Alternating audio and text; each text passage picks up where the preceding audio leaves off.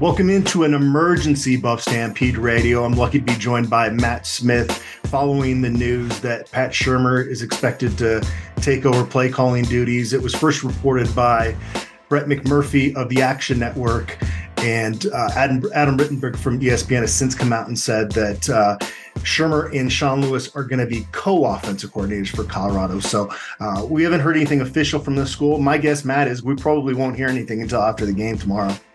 Yeah, and even after the game, I don't know how much we're going to get, right? I mean, we might get a little bit, but I don't know how much of it we're going to get, unless this is just wild. I got off the air this morning. I was filling in for Mike Evans doing the morning show for us, and I got off the air, and literally as I'm walking out of the studio, the last segment we do is previewing tomorrow's game, and they stop me I'm walking down the hall, and I hear, Matt, and I come running back. They're like, Shurmur is now calling the plays, and it was funny because I was just going over the points of, why I don't anticipate them to really change much, because we haven't seen an example of them changing much. And wow, I mean, to get this news today, the day before a game, and look, I think that there is a lot of this that I expected, but I didn't expect it right now, because who would, right? This is a bold move, and you're seeing nationally a lot of response. That there's a lot of, people that are like, whoa, are you kidding me? Middle of the season, this is the type of decision you're going to make. I don't see it that way, because I think we have a little bit of a different lens, Adam, than a lot of these national guys do, because covering this program is not like covering your average Power 5 college football program. Yeah, it wasn't shocking to me, but it was surprising, like you said, because of the timing. And, Colorado, they've underachieved offensively. I think it's fair to say that. I think even Sean Lewis would tell you that, right? Based on kind of their expectations going into the season. They're ranked tied for 6th in the Pac-12 in scoring offense. And statistically, it's one of the best Colorado offenses that they've had. But when Shedeur Sanders is your quarterback, your expectations raise as a result of that. And this is an offense that should be among the most electric in the country. And we've seen it at times against TCU and in the second half against USC, late against CSU. There have been glimpses of this looking like one of the top offenses in the country. The consistency just hasn't been there. And it always comes back to the protection issues and the lack of, just being one-dimensional offensively. It's always come back to those two things. Yeah, so I think, let's just start at the beginning of why we think this happened. I think that's that's kind of how I got, that's in my head. That's where I'm at least right now. So first 2 weeks, you come out at TCU, everything looks great. In fact, Sean Lewis looks like a genius. We're all lauding him for his efforts. He called a fantastic game. Then Nebraska, another slow start, right? The first slow start of the year. They didn't come out of the blocks very hot. Eventually, they separated themselves but not by a very large margin. They should have won that Nebraska game by more than they won it by. And then against Colorado State, that was the first sign of a major red flag for me about this offense.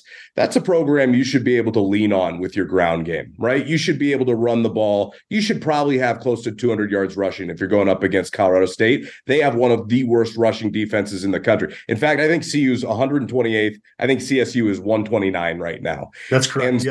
And so going into that game, I expected a heavy dose of Hankerson, and I thought we'd see some McCaskill at that stage, and Dylan Edwards I thought we'd see, but we didn't at all. Like Shedeur, what did he finish with? He had to have finished with close to 50 passing attempts in that game, and that was a major red flag for me because they didn't need to do that. That was how they designed their game plan, and to go into it like that, knowing that Shedeur's been pressured a lot the first 2 weeks, and to not adjust and want to establish your ground game was a red flag for me because they had Oregon and USC coming up. You're not beating Oregon and USC if you don't run the football. And so I talked to Coach Prime about it. I think that was the first time I brought it up to him as far as run-pass balance after the game and then on Tuesday. And that was when we first started to understand his philosophy about if the running game is ineffective, he doesn't want to use it. I believe his first statement to us was if we're not gaining yards on the ground or it's 1 to 2 yards per carry and it's ineffective, why keep doing it? I don't believe in that. And that was another red flag of going, okay, well, that kind of goes against every adage that I've ever been told, where you run the ball short, 1-2 yard gains in the first half. Eventually those things open up, but you have to do it. It's almost a non-negotiable because you can't be one-dimensional. If you're one-dimensional, you're easy to solve. And I think Colorado, because of the fact that they didn't have any tape out, right? There wasn't anything for TCU to go off of with this new hodgepodge, definitely had the advantage matchup-wise and schematically, because what would Sonny Dykes know to prepare for? He couldn't possibly know what to prepare for with all the new moving pieces. I mean, he had some stuff from Kent State, and you had previous tape of these guys in different spots, but that wasn't indicative of what you'd see as a new collective.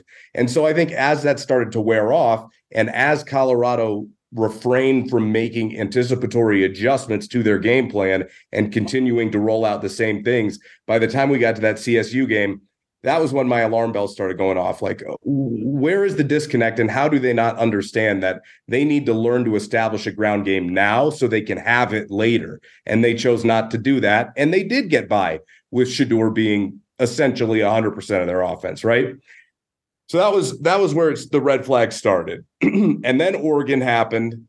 They didn't really run the ball because they got down faster. You could say Bob's your uncle, 14-6, and against Oregon, that's an insurmountable, lead.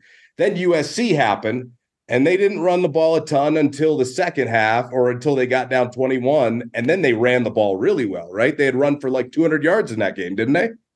Yeah. Mm-hmm. Yeah. So that happened. And then you're thinking, okay, they're starting to figure some things out here, right? Like, this offense needs to be multidimensional. Well, you play Arizona State and again refuse to run the football primarily, and you're like, wow, that's a 1-5 team. You really should have been able to run the football there. The run pass balance is all out of whack. And then Stanford happened. And Stanford, I think, was the biggest moment for me. And I know I've been talking a bit, but this is a nuanced situation. It's very complex. So against Stanford, you get out to the 29-0 lead. You're 5 wide to the boundary pretty much the entire game. Everything is working really, really well. But in the second half, there was no adjustment. They came back out with the same game plan.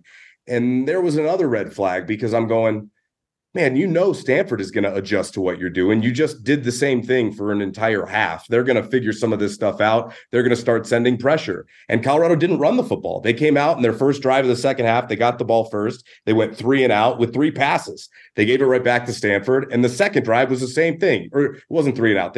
It was 4 and out technically, but it was 4 passes.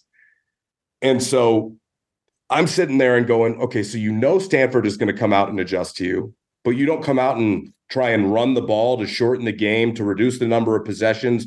And then it continued to the point where it went through the entire second half and into the second half and overtime. And at that stage, you couldn't counter. That's the problem, is there haven't been any mid-game counters. Like, even game to game, they've been struggling, but mid-game, man, there just haven't been many counters. And so that was when the alarm bells really started going off for me. And then you and I met on the bye week with William, and we did the bye week podcast. And I said to you, I go, okay, now Sean Lewis has 2 weeks off. Do you self-scout, and what do you find out, about your team, and how do you come out and approach the game at UCLA? Adam, it was the same.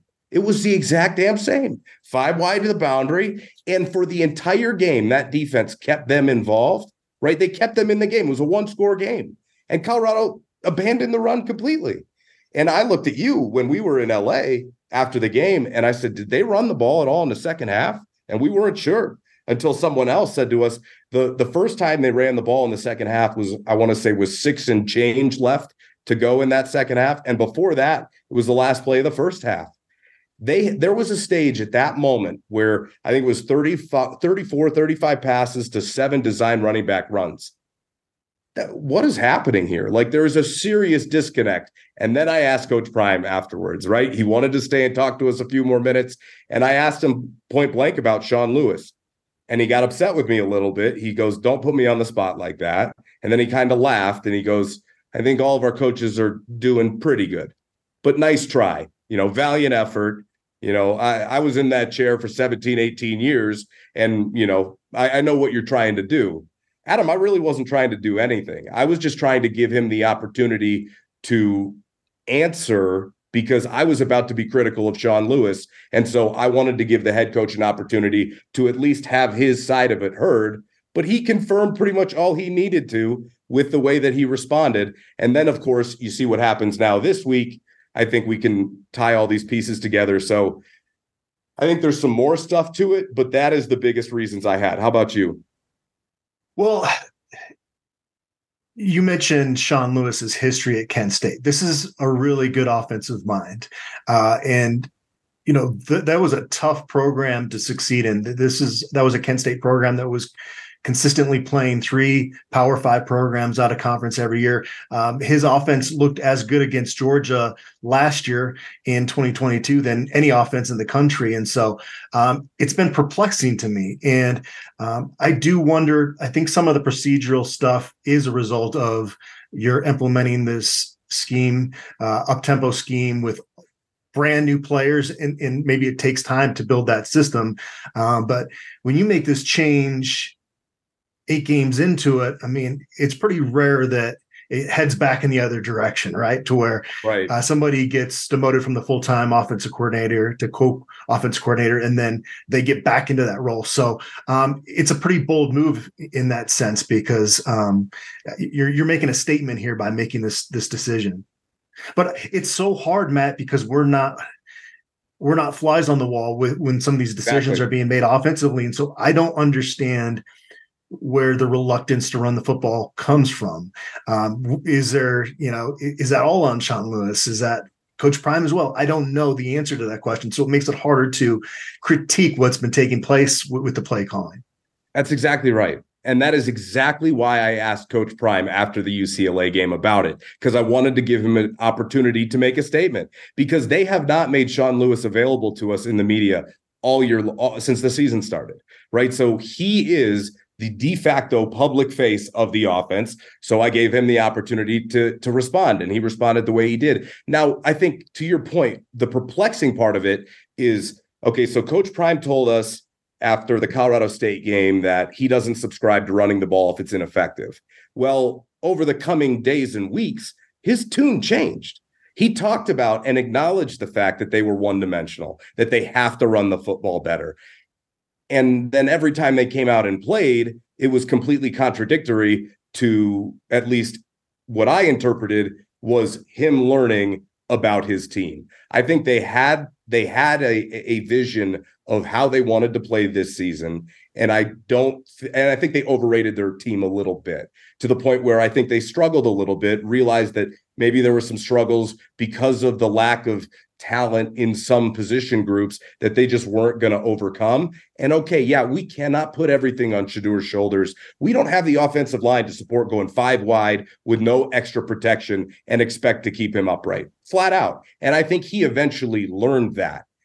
They also don't have the defense to do that either, because in the hyper-tempo offense, and I talked about this since the beginning of the year, I love it. You want to play at the up-tempo, at altitude. You want to take advantage of your home field advantage and wear teams out in the second half. But if the hyper-tempo offense is ineffective and you're not rushing the football, you're racing yourself off the field on 3 and outs, and you don't have the defense that can support that. So if you don't have the offensive line that can support being in 5 wide and throwing the football and being the air raid offense all game long, and you don't have the defense, you don't really put yourself in a position to succeed. But you talked about perplexing. Coach Prime has also told us numerous times that he trusts Shedur more than anybody, right? And he also told us at the beginning of the year, he hired Sean Lewis to take what they're doing to the next level, right? And we've heard from Andre Hart that he lets you do your job. But when you step out of line, he comes and he'll tell you about it. So I struggle to understand how much he was really involved in the game plan, but I don't believe he's involved in game as far as telling Sean Lewis what to call. But that's I guess, my best speculation, but I really don't believe that to be the case. And it sucks that we have to kind of speculate on some of this stuff, because you don't want to have to do that. And I guess more speculation would lead me to think that if Shedeur Sanders and Sean Lewis just aren't meshing and it's clear, then maybe that's why the timing of it as well, because Shedur's eligibility clock is ticking pretty loud. He's got 4 games left this season, and if those of us that cover the program are lucky he'll be back for another year, but that's it. And so you got to get this figured out. And then you throw on to it, okay, is Pat Shurmur now, the top candidate to be the play caller going forward? And maybe this is a trial period for 4 weeks that you can see how that meshes together. Pat Shurmur been in the NFL for 25 years before that. I don't follow the NFL all that well, but I do. Yeah. So I'm going to get your thoughts on there. But yeah. My real impression of him is he's a very cerebral human being. And it doesn't necessarily seem like Sean Lewis's history meshes completely with his philosophies as a play caller, correct? Yeah, I think that one's a little tougher. I would just say that there's another element to it, because Brian posted this number that he said that at Kent State, they ran the ball like 60% of the time, and CU, I don't know, is running the ball like 42% of the time right now. But the difference is at Kent State, they also didn't have the quarterback, right? So like adding to the layers of complexity and trying to figure out what's going on, that's also another wild card to it. So to bring it back to Pat Shurmur, as you're asking me here, yeah, I would say that Pat Shurmur has more of a traditional, more run pass balanced approach to football. Now, Shurmur was a former NFL head coach, and he was also an offensive coordinator in several stints. Now, he won the Assistant Coach of the Year in the NFL award, I want to say in 2017. The Vikings, right? Yeah, because he had a top 10 offense. But outside of that, his offense is predominantly finished near the bottom of the NFL, bottom 15 in the NFL, culminating in his most recent tenure with the Denver Broncos. That was really rough. And he took a lot of the blame. But as we've had some more time to absorb what's really gone on with the Broncos, there was an entire coaching staff that has come and gone since he was a part of a coaching staff, right? There were more problems than just Shurmur, but there were a lot of issues because, and this is going to sound ironic, but he refused to adjust and adapt. And it's a lot of the same stuff that I just talked about with Sean Lewis, which is a bit of a red flag, but it is a different game. And I think Pat Shurmur has taken stock of his football life. When we first talked to him, when he got to campus, it seemed to me like he was a guy that was a little tentative to take that role. Like it was a bit of a pride swallowing effort, right? He was an NFL head coach, NFL offensive coordinator, and now you're an offensive analyst in college. You haven't worked in college in like 25 years. You kind of got to swallow your pride a little bit. And I could tell that he wasn't necessarily comfortable with it.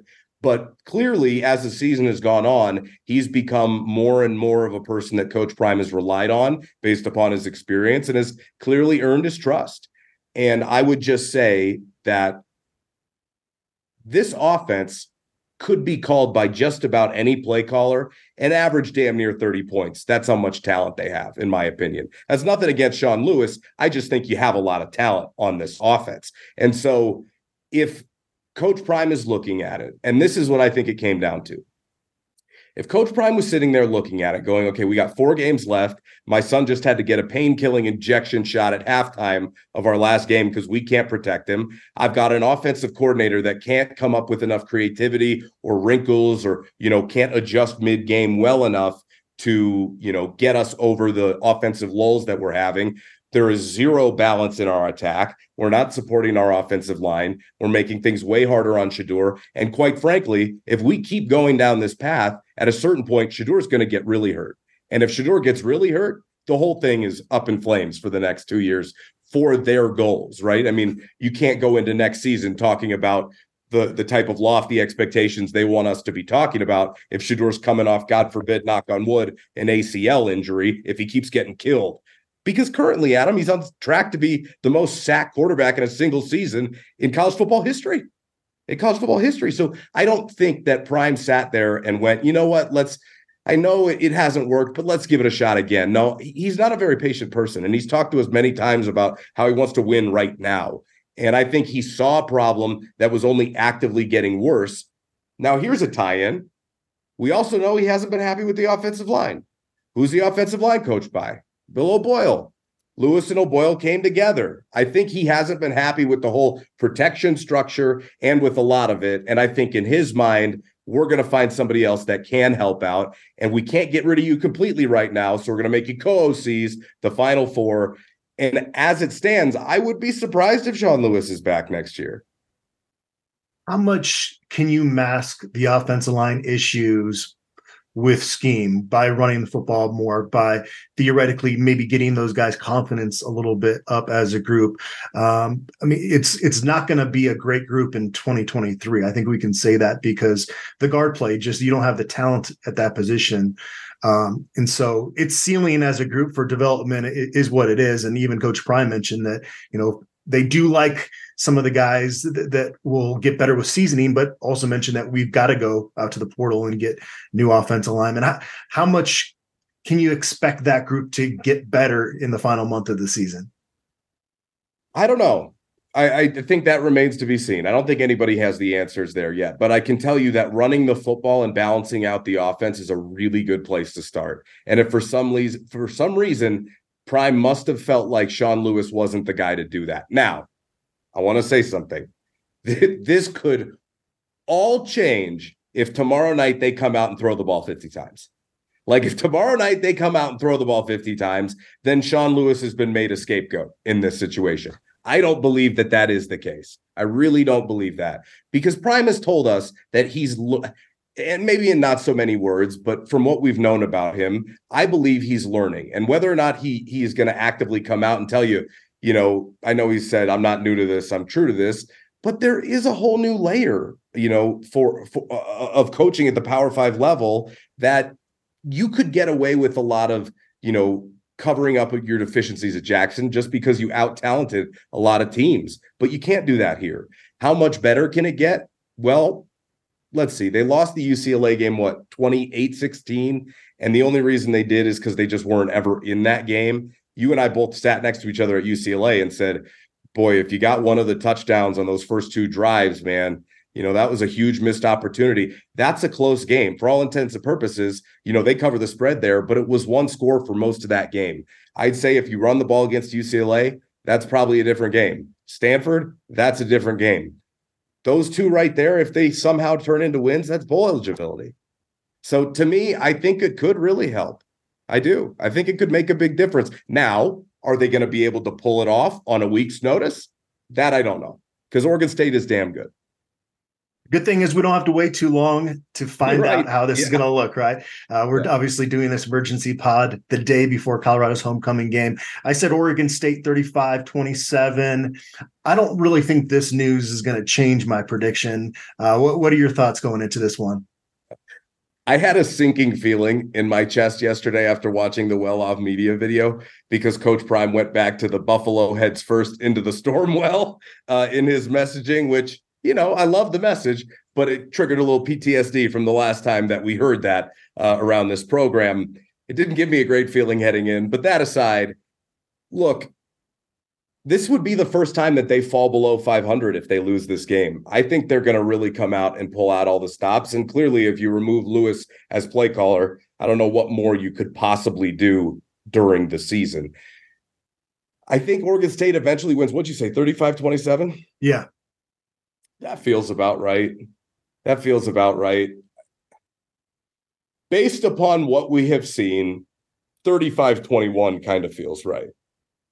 I am going to say 35-31, and maybe that's me being a little hopeful, but I just don't know at the end of the day that they're going to be able to put it all together, because we haven't seen them put it all together this year. And if they find a way to do that with Pat Shurmur, Coach Prime will be looked at as a genius. But if it goes the other way, Adam, and they only score 9 points in this game, he's going to be he will be heavily criticized come Monday morning, for sure, by pretty much everyone around the country. He's already being criticized.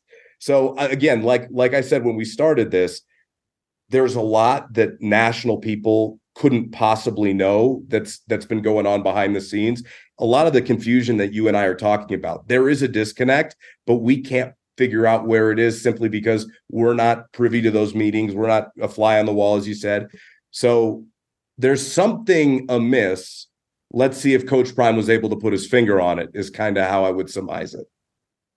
Awesome. Great stuff, Matt. I appreciate you being able to join me on short notice. And it's still kind of in the processing stage. I feel like with news like this, you start to rack your brain about, okay, what were all the intricacies and things that led up to this point? And there's some details missing in there, like you said, that I'm sure will come out in due time and it'll make more sense as we navigate further into the future. But how many carries does Anthony Hankerson get tomorrow night?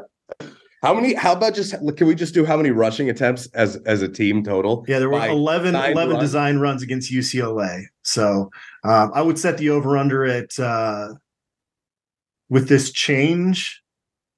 Got to be over 20, right? If you take out sacks, obviously. 20.5. Has to be over 20. Anything under 20, and you can't justify demoting somebody and completely rocking the ship like that, right? Like you've got to clearly show that you're taking a different approach. So yeah, I would say over 20. I would say, let's say minimum 25 carries tomorrow night. Probably way off, but let's just hope they do. We'll see. All right, Matt, thanks again. I appreciate you and appreciate everybody out there for tuning in.